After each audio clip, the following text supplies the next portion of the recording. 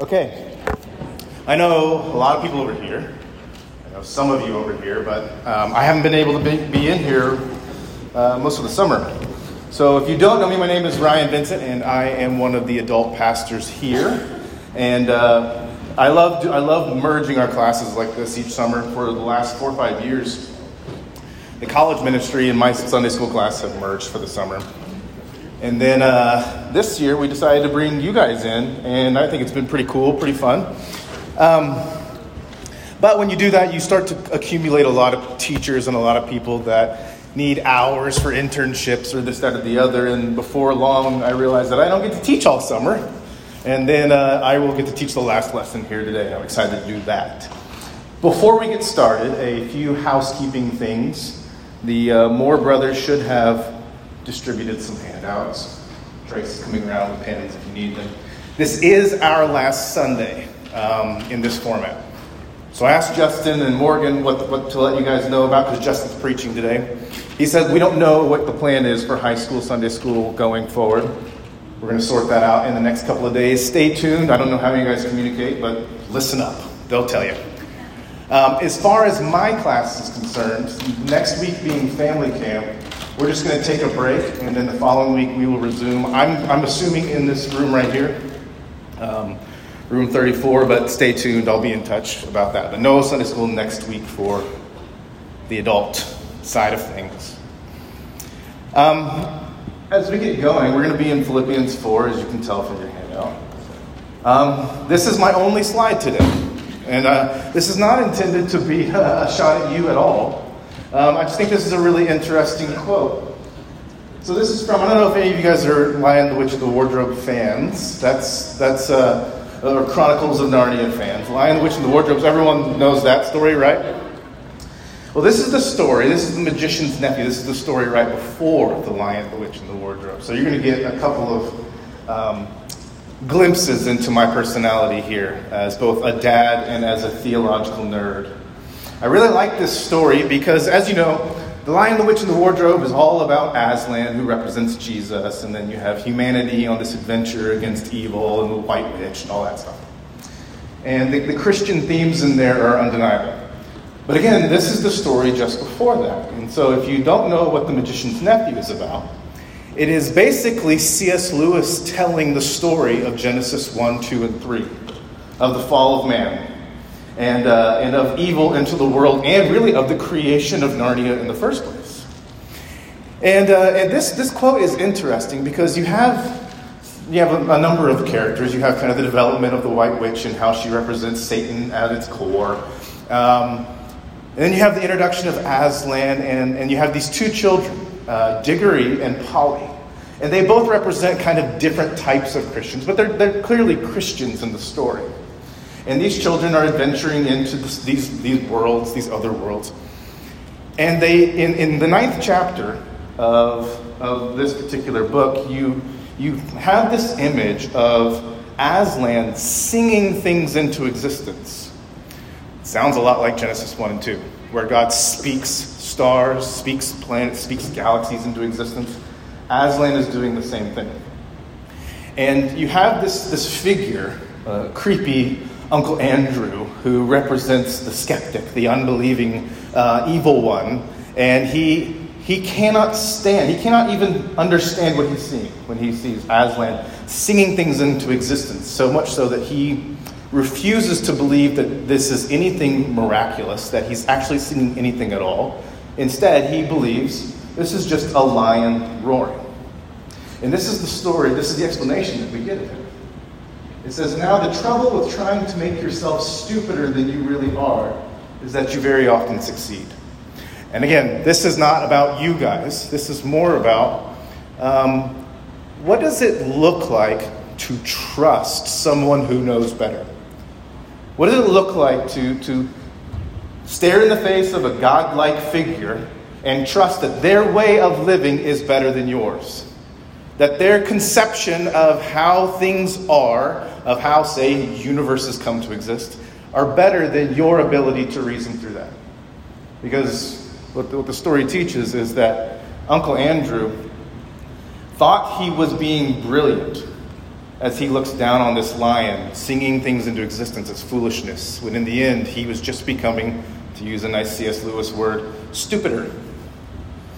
And Philippians 4 offers us a godly way of living that may at times feel foreign, may at times feel forced. And we may think that we know better. But as we navigate Paul's instructions, his final instructions to the church in Philippi, I think we'll see that this really does result in peace. It really does result in comfort. And it really does result in a right relationship with God. And this is Paul's, again, sign-off to the church in Philippi. Now, a couple of things about your Bibles. I pray that as you've had the opportunity for now 9 different teachers to come up here and walk through Philippians, that not only have you learned some things, like our goal as teachers, it really is to impart some content. We really do want you to learn something. But oftentimes, our goal is maybe even more so to teach you how to learn, to exemplify the learning process, to enable Brady to go home and do this better by himself or with his family. And so not only do you get to learn the Bible at church, I hope that you are paying attention to how to deal with the Bible at church such that you're able to go home and do some of it yourself. So a few things about the Bibles that you guys take home and put on your nightstand, or more likely leave rattling around in the floorboards of our cars. A few things about these. These have wonderful resources in them. They're beautiful. They have verse numbers. They have chapter numbers. You see in Philippians chapter 4, there are even section headings over the paragraphs. But we need to be careful that we don't place too much stock in them. After all, I'm sure you thought it was strange that last week, most of you weren't here last week, so I hope you enjoyed the mountain. But those of you that were probably found it strange that Max's section went all the way to chapter 4, verse 1, instead of just stopping clean at the end of chapter 3. Well, a couple of reasons. The verse numbers are very recent. Like, Paul did not write verse 1, blah, blah, blah, blah, blah. He wrote a letter. And he wrote it to the church in Philippi. And it was just a nice little letter. And then in the 1500s, we thought that it would be important to put verse numbers in there. Because after all, it was only in the 1200s that a priest in England added the chapter divisions. So that you and I could, as the world started to globalize at some level, whatever you could do in the 13th century, as the world starts to globalize and we're talking with one another and scholars are writing back and forth and debating certain things, they needed to be able to settle on which words in the Bible they're actually talking about. So it's like, hey, go to Mark 12 and we're going to talk about that. And then we needed to get more precise, so we added the verse numbers. But those things are not divinely inspired. They weren't put in there by any of the authors. And so sometimes these are really helpful because they tell us when to stop reading. Like, I'm going to read through, and today I'm going to do a little bit in Philippians. I'm going to do all of Philippians 1, and then as soon as Philippians 2 starts, I'm going to stop. Because if I go into 2, I've got to finish it. And then I got to get all the way to the beginning of 3. But 3 is pretty interesting, and I'm going to be tempted to look there. And so now, because I'm a little OCD, I've got to finish 3. I've come this far, I've got to finish 4. So you have these arbitrary little markers that really are somewhat helpful, but they can be misleading, as is the case in Philippians 4, verse 1. That's really part of the previous section. More so than that, all of the little section headings above these paragraphs are, if you will forgive my cynicism, almost useless. They don't help at all. They tell us where to stop reading, and they may even give something of a summary of the contents below, but they disjoint Paul's overall argument, because that's not what he intends for you to do. He doesn't intend for you to take this in little chunks. It's to be absorbed as one. So in chapter 4, you see it says practical counsel over verse 2. And then over verse 10, it says appreciation of support, where Paul talks about, hey, you guys were great. You gave me money when I needed it, and that's awesome. But as we break this down, you'll see that's really not what Paul is doing. He's not giving an appreciation for support.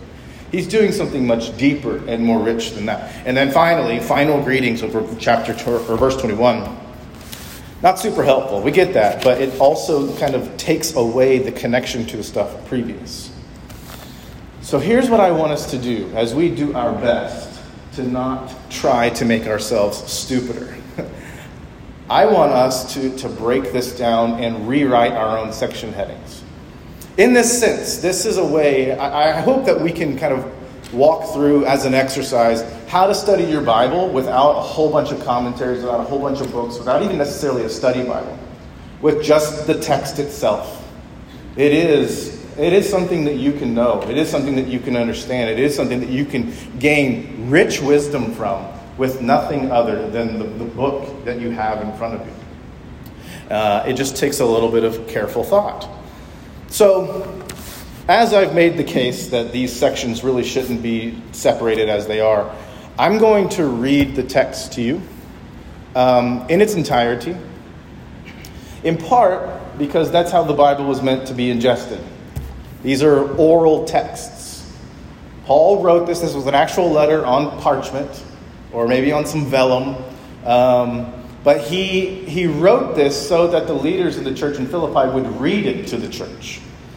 And so he writes it with the ear in mind, not with the eyes. So that being the case, I'm going to read it straight through. And I'm going to ask you to kind of close your eyes and just hear it. If you feel like you can track better by following along as I read, sure, go ahead. But maybe consider just hearing the text read over you. And as I read it, think through some questions or some interesting phrases and just kind of make a little mental note. So beginning in verse 2. I urge Euodia and I urge Syntyche to agree in the Lord. Yes, I also ask you, true partner, to help these women who have contended for the gospel at my side, along with Clement and the rest of my co-workers whose names are in the book of life. Rejoice in the Lord always. I will say it again, rejoice. Let your graciousness be known to everyone. The Lord is near. Don't worry about anything, but in everything, through prayer and petition with thanksgiving, present your requests to God. And the peace of God, which surpasses all understanding, will guard your hearts and minds in Christ Jesus. Finally, brothers and sisters, whatever is true, whatever is honorable, whatever is just, whatever is pure, whatever is lovely, whatever is commendable, if there is any moral excellence, and if there is anything praiseworthy, dwell on these things. Do what you have learned and received and heard from me and seen in me, and the God of peace will be with you. I rejoiced in the Lord greatly because once again you renewed your care for me. You were, in fact, concerned about me, but lacked the opportunity to show it. I don't say this out of need, for I have learned to be content in whatever circumstances I find myself. I know how to make do with little, and I know how to make do with a lot. In any and all circumstances, I have learned the secret of being content, whether well-fed or hungry, whether in abundance or in need. I am able to do all things through him who strengthens me. Still, you did well by partnering with me in my hardship. And you Philippians know that in the early days of the gospel, when I left Macedonia, no church shared with me in the matter of giving and receiving except you alone. For even in Thessalonica, you sent gifts for my need several times. Not that I seek the gift, but I seek the profit that is increasing to your account. But I have received everything in full, and I have in abundance. I am fully supplied, having received from Epaphroditus what you provided, a fragrant offering, an acceptable sacrifice, pleasing to God. And my God will supply all your needs according to his riches in glory in Christ Jesus. Now to our God and Father be glory forever and ever. Amen. Greet every saint in Christ Jesus. The brothers who are with me send you greetings. All the saints send you greetings, especially those who belong to Caesar's household. The grace of the Lord Jesus Christ be with your spirit. And that's how the letter concludes. It's a little different just hearing it. And this is where, when I hear a good reader, I almost want to pay them to come, read the Bible to me, by my bedside. It would be weird to ask Randy to do that, but she is one of the best public readers. It's creepy. I love it. but to hear the Bible read. So let me just encourage you guys. Some of you may have heard of this thing called the Dwell app. It's pretty cool. It's I don't know what the price is, but it costs money. But it's got all these readers that read the Bible to you, and you can put a music bed underneath it, and they have readers from different countries with different dialects or accents, really. And it's a great way. But if you have the Bible app, the YouVersion Bible app, that does the same thing. So if you want to really take in the Word of God, like employ as many senses as you can. Listen to it and read it at the same time. Follow along. Follow with your finger in the text. That's 3 senses you've now engaged. I don't know if you guys ever noticed those people that read by running their finger along the page. Sometimes Scott Irwin does this. I love it. Like sometimes it's like, is he having trouble? Like, are his eyes bad? No, it's actually a sign of a really fast reader, because if it maintains your focus. And so I don't know. I'm sure I may be alone as the one who's really looked into speed reading techniques, but they always say like run your finger along the page and you will go fast. But it also, I like it because it adds like one more sense. If I could get the Bible to smell nice, maybe find an old Bible that smells weird. And now you're employing all these senses. And really, you're engaging your memory in new and fresh ways. So anyone, by the way, just anyone who says they can't memorize the Bible is a liar, because all of you are great at memorizing songs. And so it's just repetition and put it to music, and all of a sudden you know stuff. So here's what we're going to do. Now that you've heard it, now that we've talked about what we're trying to do here in chapter 4, you notice that I gave you kind of a weird-looking page with a big margin on the right. What we're going to do is we're going to break this down together. So how many paragraphs? 1, 2, 3, 4, 5 paragraphs. So I'm going to number off your tables. You're going to be a 1 something between 1 and 5. And then together at your table, I'm going to give you a little bit of assignment. But in the meantime, let me just give you numbers. Remember your numbers. So 1, 2, 3, 4, 5. 1, 2, 3, 4, 5 in the back. 1, 2, 3, 4. There's 6. Oh, no, there's 5. What are you? 4. Okay. So remember your number. And you are that number paragraph. So here's what I want us to do. It won't take us long. I want you as a table to determine a few things about your paragraph. First of all, key words. If you see a word that's repeated, that's a key word. Not like prepositions and articles, but like, I'll give you a hint. In the first one, rejoice is said, like he even doubles down on it. So there's a key word, and one that we ought to pay attention to, and one that probably offers a clue as to the meaning of the paragraph. So keywords. And then I also want you to note any questions that you have. What does he mean by this? I'm not sure what he's actually referring to, or this seems to conflict with something else, or I didn't know, whatever. Come up with some questions. And then, finally, give me the gist of the paragraph. My first pass through, whenever I'm getting ready to teach something, I have a process that has, well-worn ruts that I enjoy. But the first step is always to just read the passage over and over again. And then is to come back and can I write each paragraph in a single sentence?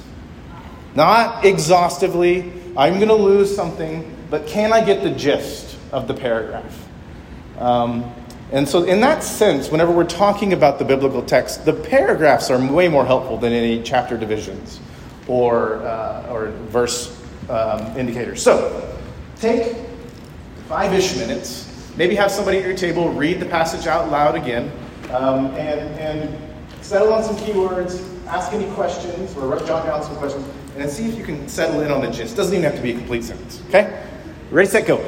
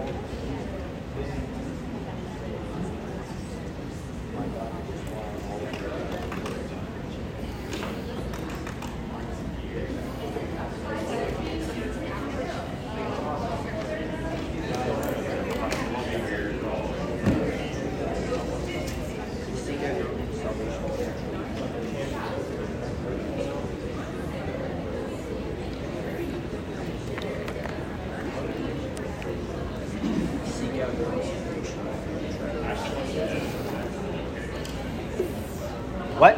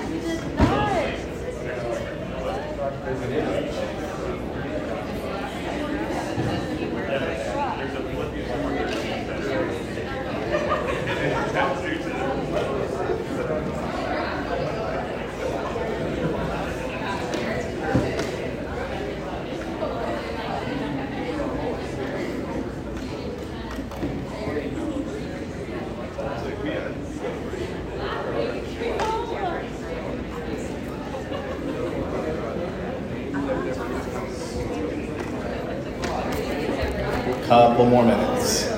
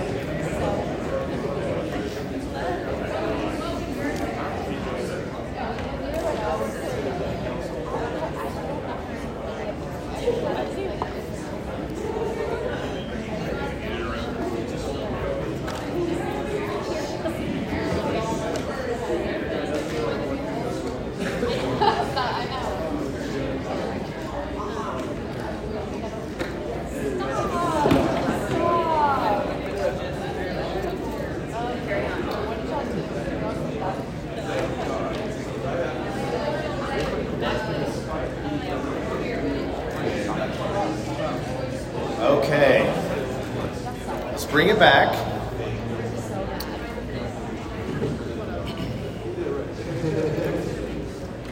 Now, before we kind of give our reports, maybe each table nominate a spokesperson, gender inclusive here, spokesperson. Let me just highlight one of the reasons that I like doing this in classrooms. I feel and I have like a lot of training in terms of how to study and interpret the Bible, and I feel the least confident about my Bible study when I do it by myself. I'm, again, equipped to do so, but I don't like to. I prefer to do it in dialogue with others. Part of that is I am an extreme extrovert, and I like to make other people like the things I like. So there you go. But part of it is, I think it provides incredible value, because when you read a text together, you get a plurality of insights into the text. Because not only are these passages inspired of the Word of God, they are uniquely authoritative, and they are true outside of what you and I think about them. The Holy Spirit really does illumine the text for us. It's kind of a strange word, but the Holy Spirit, when a religious text or an inspired divine passage is read by people who are indwelt by the Holy Spirit, I believe the Spirit speaks to us through the Scriptures. And so I need to sit down next to a Mike Henson and hear how he's engaging with it. Because he's going to offer a perspective. Not that we come at it with different meanings and it can just mean anything we want, but he's going to see a nuance in the text that I couldn't. And when we read it together, I think that we can actually come to some better, richer conclusions. And then also reading it together provides built-in accountability in terms of whatever demands the text places on our lives. So, all that to say, this is a good way to do it should you find it a possibility to spend time studying the Bible with others in small settings. But I think we have, what are my table ones? Your table one? Table one? Table one? Okay. We'll start over here. What are some key words or ideas or themes that stuck out from verses 2 through 7? Actually, hold on. Let me make sure that we got this verse or these passages in our heads. So again, it says, I urge Euodia and I urge Syntyche to agree in the Lord. Those are both female names. I should just make that clear. Those aren't common names, but they're both female names. Yes, I also ask you, true partner, to help these women, okay, there we get the females, who have contended for the gospel at my side, along with Clement and the rest of my co-workers whose names are in the book of life. Rejoice in the Lord always. I will say it again, rejoice. Let your graciousness be known to everyone. The Lord is near. Don't worry about anything, but in everything, through prayer and petition with thanksgiving, present your requests to God. And the peace of God, which surpasses all understanding, will guard your hearts and minds in Christ Jesus. So some main ideas, key words, key ideas. Rejoice. Yep.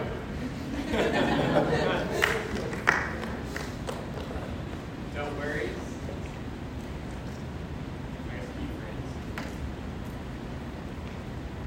Peace of God. That may, in fact, be the centerpiece.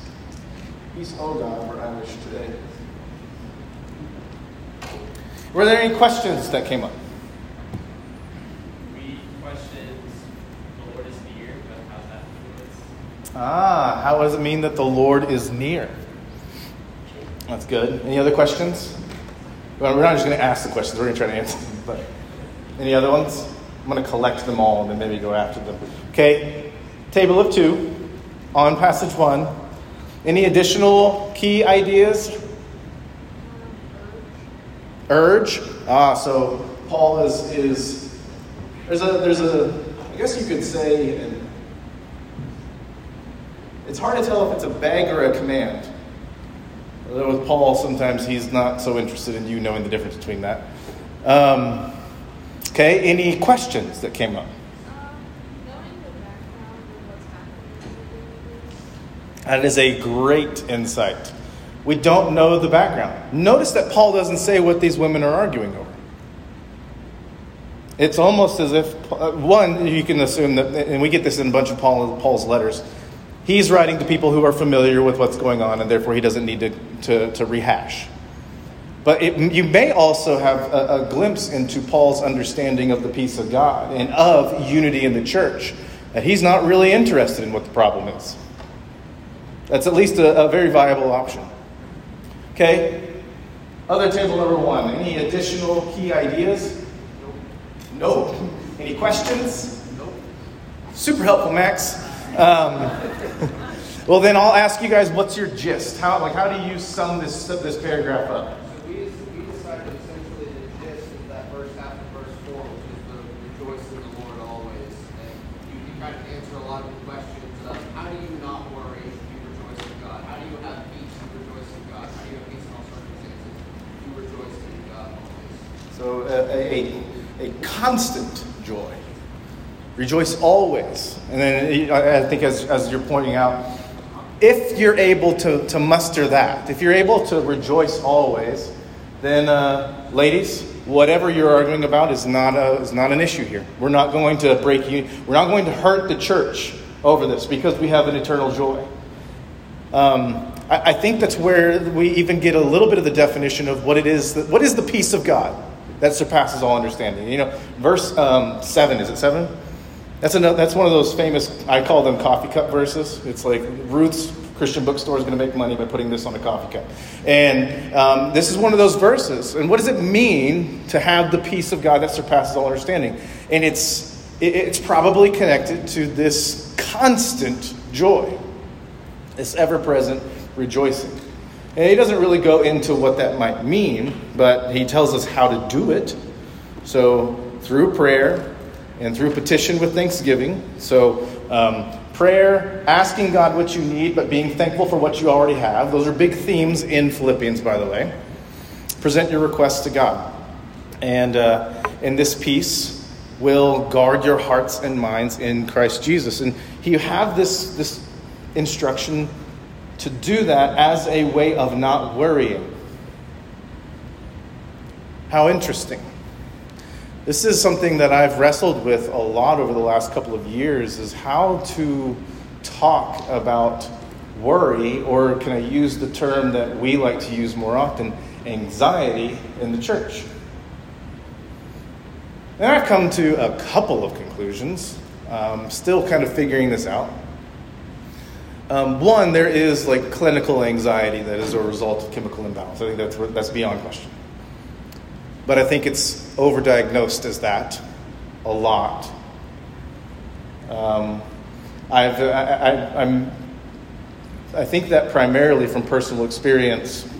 I've never been a worrying person. I've never been a person that has struggled with anxiety or anxious thoughts until this year, actually. This year I have had some very frustrating health issues that have kind of knocked me down a few pegs, and I've had to deal with some new thoughts and to all of a sudden go into age 36 with new health problems, and you have young kids in the house. Just as a father, that started to freak me out because I felt bulletproof until that point, and all of a sudden I have new reasons for anxiety pop up. And I don't think I've ever truly experienced a panic attack or something called like an anxiety attack, and I don't think that I have like a real an anxiety problem that needs ongoing treatment.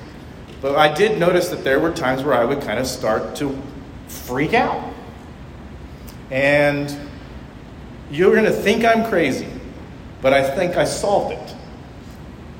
Now, it doesn't mean that I don't freak out. It doesn't mean that I don't get worried. It doesn't mean that I don't get anxious. It just means I figured out how, in my case, over the situations I'm dealing with, how to not stay there. I realized that my anxiety was at its root a direct result of a lack of prayerfulness. That was my problem. Is I started to think that I had to handle everything, that I had to figure everything out.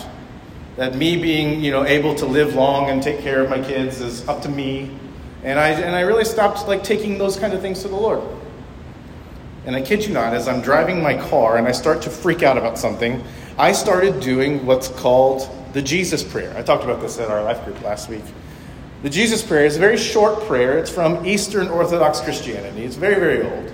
Don't hold that against it. Philippians is old too. Old things are good. And the Jesus Prayer is simply this: Lord Jesus Christ, have mercy on me, a sinner. Oh, no. Lord Jesus Christ, Son of God, have mercy on me, a sinner.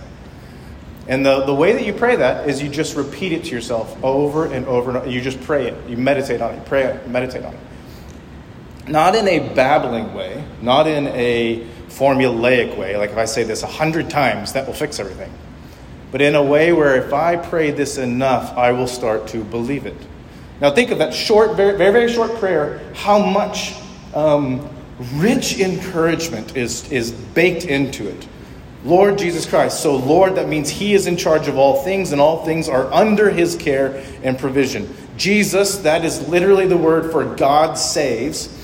Christ, that is the word, that's the Greek word for Messiah. That means He has come to achieve and fulfill God's plan of redemption. So I have the one who's in charge of everything, and the one who saves people and loves them, and the one who has come as God's chosen messenger, Son of God. He is the chosen one. Have mercy on me. That's a beautiful line because that tells me that his first step towards me is one of mercy and graciousness and compassion. A sinner, as someone who is not really worthy of such love and compassion. And I just pray that over and over. And it's amazing how, again, in my case, my anxiety just kind of melts away. I also feel the same thing about the Lord's Prayer. When I talked about a Father who's in heaven, whose name is holy. We talked about this last week in church while you guys were at Youth Week again. But I really learned how to live verse 6 this last year. To not worry, but in everything through prayer and petition with thanksgiving present my requests to God. And I'm still sick. I'm not going to die, don't panic. But I still don't feel good. I still have medical things that we're working through. But I'm not worried about it anymore. Anxiety is no longer one of my symptoms. And it's because I think I recovered a prayer life that I let slip away. Probably in a year where the best thing that we all figured out how to do was distract ourselves. I let my prayer life slip. And I've had to work to get it back. And now I'm just not struggling with certain worries. Feels like I've learned how to rejoice always again. And I am again experiencing the peace of God. So I say this, I tell that long-winded story, and I promise we'll move faster, as a personal example of I started to make myself stupider. Because I started to believe in myself more than I believed in the power of God. And boy, was I wrong. And I had to repent. And I get to experience the joy of the peace of God, which surpasses all understanding. Even my long-winded explanation really can't explain it. But let's move on. So the second paragraph, that's verses 8 and 9, right? So tables 2. Okay, we'll start over on this side this time. Key ideas, key words.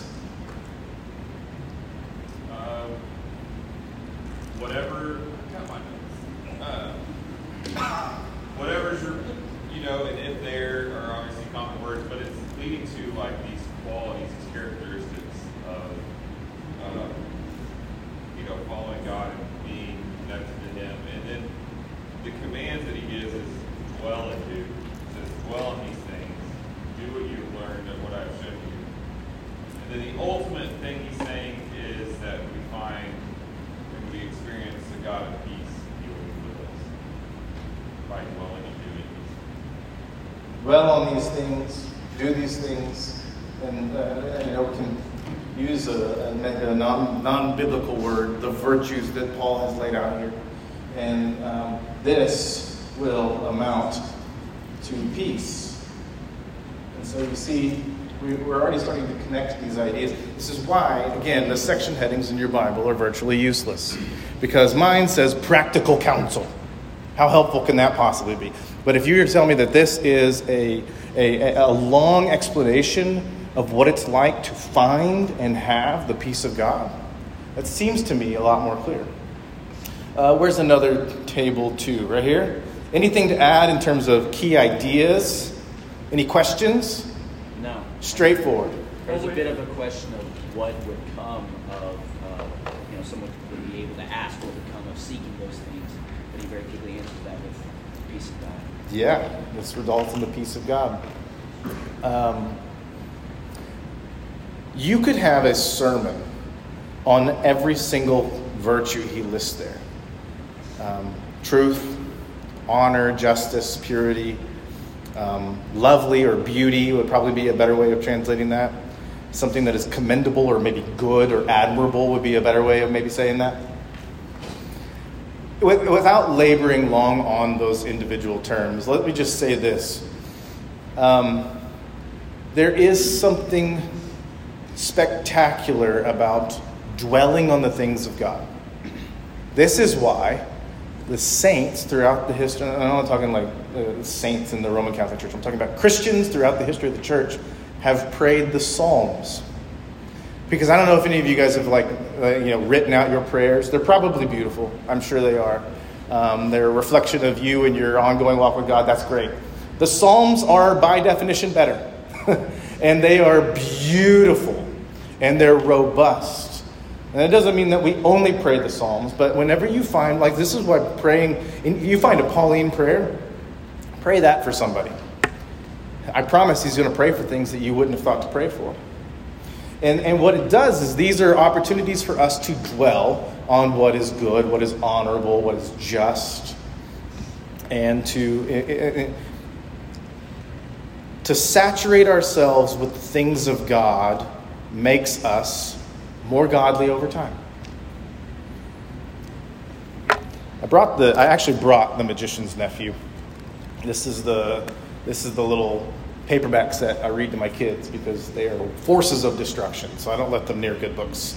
I'm going to read to you the long, the few sentences around this particular line on the screen, so you can hear someone who stopped dwelling, or an example of someone who stopped dwelling on these godly virtues, and therefore could not have peace. So this is Uncle Andrew. Again, he is a wicked man. He's a magician, but he's not a very good one. And he is watching Aslan sing, and things are being created. And listen to how he thinks through this. So Uncle Andrew says, "Of course, it, the lion, can't really have been singing," he thought. "I must have imagined it." He's thinking back to when he saw it. "I've been letting my nerves get out of order. Who ever heard of a lion singing?" And the longer and more beautiful the lion sang, the harder Uncle Andrew tried to make himself believe that he could hear nothing but roaring. Now, the trouble about trying to make yourself stupider than you really are is that you very often succeed. Uncle Andrew did. He soon did hear nothing but roaring in Aslan's song. Soon he couldn't have heard anything else even if he'd wanted to. And when at last the lion spoke and said, "Narnia, awake," he didn't hear any words. He heard only a snarl. And I worry that sometimes you and I will spend so much time in the world with the things of the world that after a while, the things of God will just sound like a snarl to us. We've no longer tuned our ears to hear what is good. Because countless reasons, we've spent too much time trying to be a witness to our friends, whatever that means. We've spent too much time trying to understand the world so that we may reach the world. I get that. But you have to find your limit. And there is only so much of the world that you and I were made to take. So I tell people all the time, when they tell me that their spiritual life is dry, I ask them how their prayer life has been. It's usually non-existent, more or less. Or ask them what they've been spending their time doing. And even a good Christian that's going to make sure that they touch the Bible on the way out the door every morning is not really pouring themselves into the words of God. And my suggestion is always the same. Pray the Psalms and read the Gospels. And pour those things into your brains and into your soul. And then you will begin to love what is true, what is honorable, just, pure, lovely, commendable. And you'll, in a sense, retrain your ear to hear the lion's song instead of just this weird roar you don't quite understand and you look down your nose at. Where's the other table 2? Right here? Can you guys give me the gist? Like summarize it for me. Verses 8 and 9.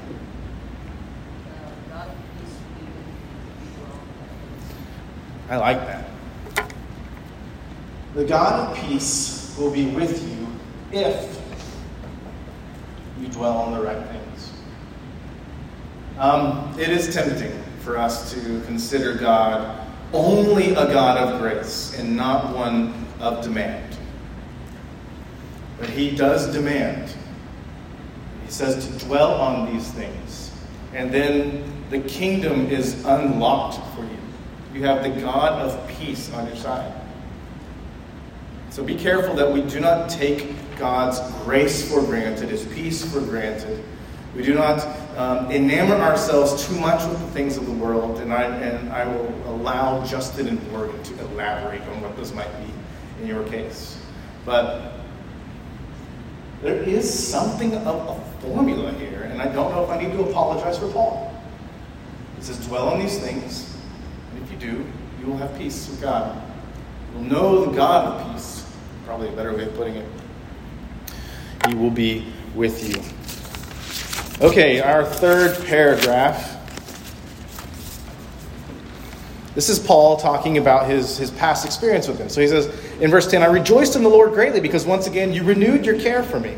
You were, in fact, concerned about me, but lacked the opportunity to show it. I don't say this out of need, for I have learned to be content in whatever circumstances I find myself. I know how to make do with little and how to make do with a lot. In any and all circumstances, I have learned the secret of being content, whether well-fed or hungry, whether in abundance or need. I am able to do all things through him who strengthens me. Still, you did well by partnering with me in my hardship. So in the verses 10 through 15, table 3, mega table here. Mega table, what are some big ideas here? Big ideas are being content in whatever circumstances. And then there's still some rejoicing. So we need to rejoice and be content in circumstances with the help of the Lord. What was that last thing? So with the help of the Lord and his strength. With the Lord's help.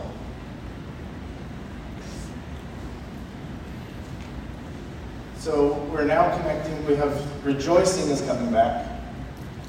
But I would say, and if you'll permit me a little bit of a stretch, can I equate contentment to peace at some level? You're cool with that? Okay, cool. Was that what you guys came up with at your table? I like that.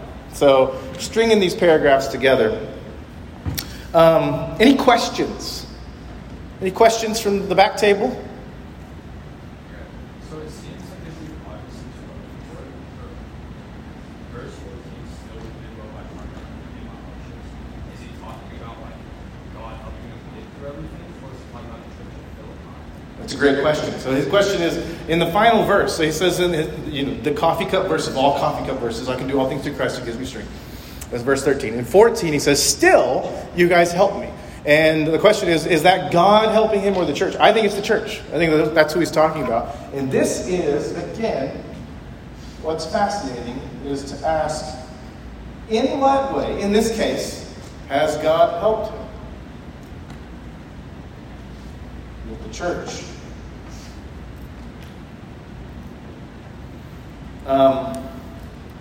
Our ability to suffer well, that's what Paul's talking about here. Our ability to suffer well, I think, is directly connected to our ability to do it together. I promise, I believe in Jesus so much. There's not a single person here that could do anything to me that's going to get me to recant. Physical violence or threat of violence, and none of that's going to really work on me, I think. I hope not. But I hope I never find out. But you know what like hurts me and even temporarily sets me back in my faith is when I see godly people fall. Like, when I see, like, imagine if Jim Johnson suddenly decided to not be a Christian anymore. The ripple effect that might have here. Now, I would expect that at some level we all have the ability to withstand something like that. But it would be hard. In part, a lot of my faith in the Lord is connected to the fact that I see Him at work in others. In that sense, I don't really love the description of a personal relationship with Jesus, because I think that that's just a really anemic way of talking about life with Jesus. Because Jesus, in the New Testament anyway, is always talked about in His connection to the church. Very seldom is He talked about in connection to individuals. It's to the church. In fact, Philippians is written to a church. Now, there's a couple of instructions here to two women that need to sort things out. There's some appreciation for a man named Epaphroditus and the work that he's done. But by and large, this is where things get a little obscure in the English. You could go and find anywhere where the word you, Y-O-U, is used in the text. And it would be more properly translated y'all or yous guys. It's always plural. And for us, like, that's very clear in the Greek. There's no question. For us, plural and second person singular and third person plural, or second person plural and third person plural are the same spelling. It's not helpful for us. So we read this and it's like, where would I like to use this? So do what you have learned and received from me. So is he talking to me? Or is he talking about like this? So this is verse 9. Is he talking about like a collective? Do what y'all have learned and received from me. He's constantly doing it in this corporate sense. And so what I think we're seeing here in this particular passage is how has Paul, again, he uses this beautiful phrase, the secret to being content. You could write many books with that title and sell like crazy in the Christian bookstore. What is the secret to being content? And I don't know if anybody wants to hear to rejoice even when it stinks. And when you get kicked in the face, just be happy. And by the way, do it together. Philippians 4:13 has often been misunderstood as God is going to give us strength to do incredible and miraculous things. At some level, that's true. For a guy who's 5'10", that does not mean that I'm going to be able to dunk it anytime soon. Not even interested in dunking. That has no appeal to me. But I don't think this is anything like what that's like. This is clearly in the context of because God is strengthening me, I can suffer well. And I can suffer well because I have you guys with me. This is Paul's favorite church in many cases. I think it's undeniable that this is probably his favorite church. Did I have another group 3? What's a good summary of this section of the verses 10 through 15? Like the gist. So what we came up with was Paul is thanking God because despite the fact that God has shown that He can take care of Paul all on his own, Paul's been alone, He still sent this church to take care of him anyway. Yeah. So again, remember, Philippians, Paul's writing from a jail cell with an unusual amount of joy as he is there under he says Caesar's household. So we think this is one of his Roman imprisonments. And he knows what it's like to be alone. But he's also experienced God's mercy and the joy that the partnership with the Philippian church has offered him. This is one of those passages that when I read through it and I think about how encouraging we could be as a body to our missionaries. Matt Johnson's not in a prison cell. But he's, I don't know, half a mile from some cartel house. But he is kind of alone-ish. He has a community down there. But I promise, the collective saints here matter to him. The encouragement we offer him, more than just financially, matter to him. And this is one of those passages where it reminds me how much it is important to care for those who are doing kingdom work in a lonelier setting, and maybe even in cases a more hostile setting. And I want to be a Philippian-style church to those kingdom workers that we have sent out. Verses 15 through 20. This would be group 4. Group 4, key ideas. Giving, receiving, need, give, supply. Would you mind using a sentence? Well, you want us to summarize? Okay, yeah, give me a summary for the sake of time. We came up with the symbiotic relationship between Paul and the church. Okay, the symbiotic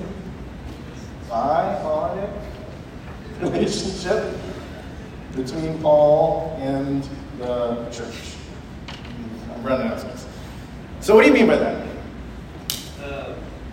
Paul, the church is providing for Paul, and he's thankful.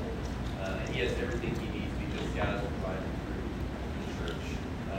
But yet he also, the church,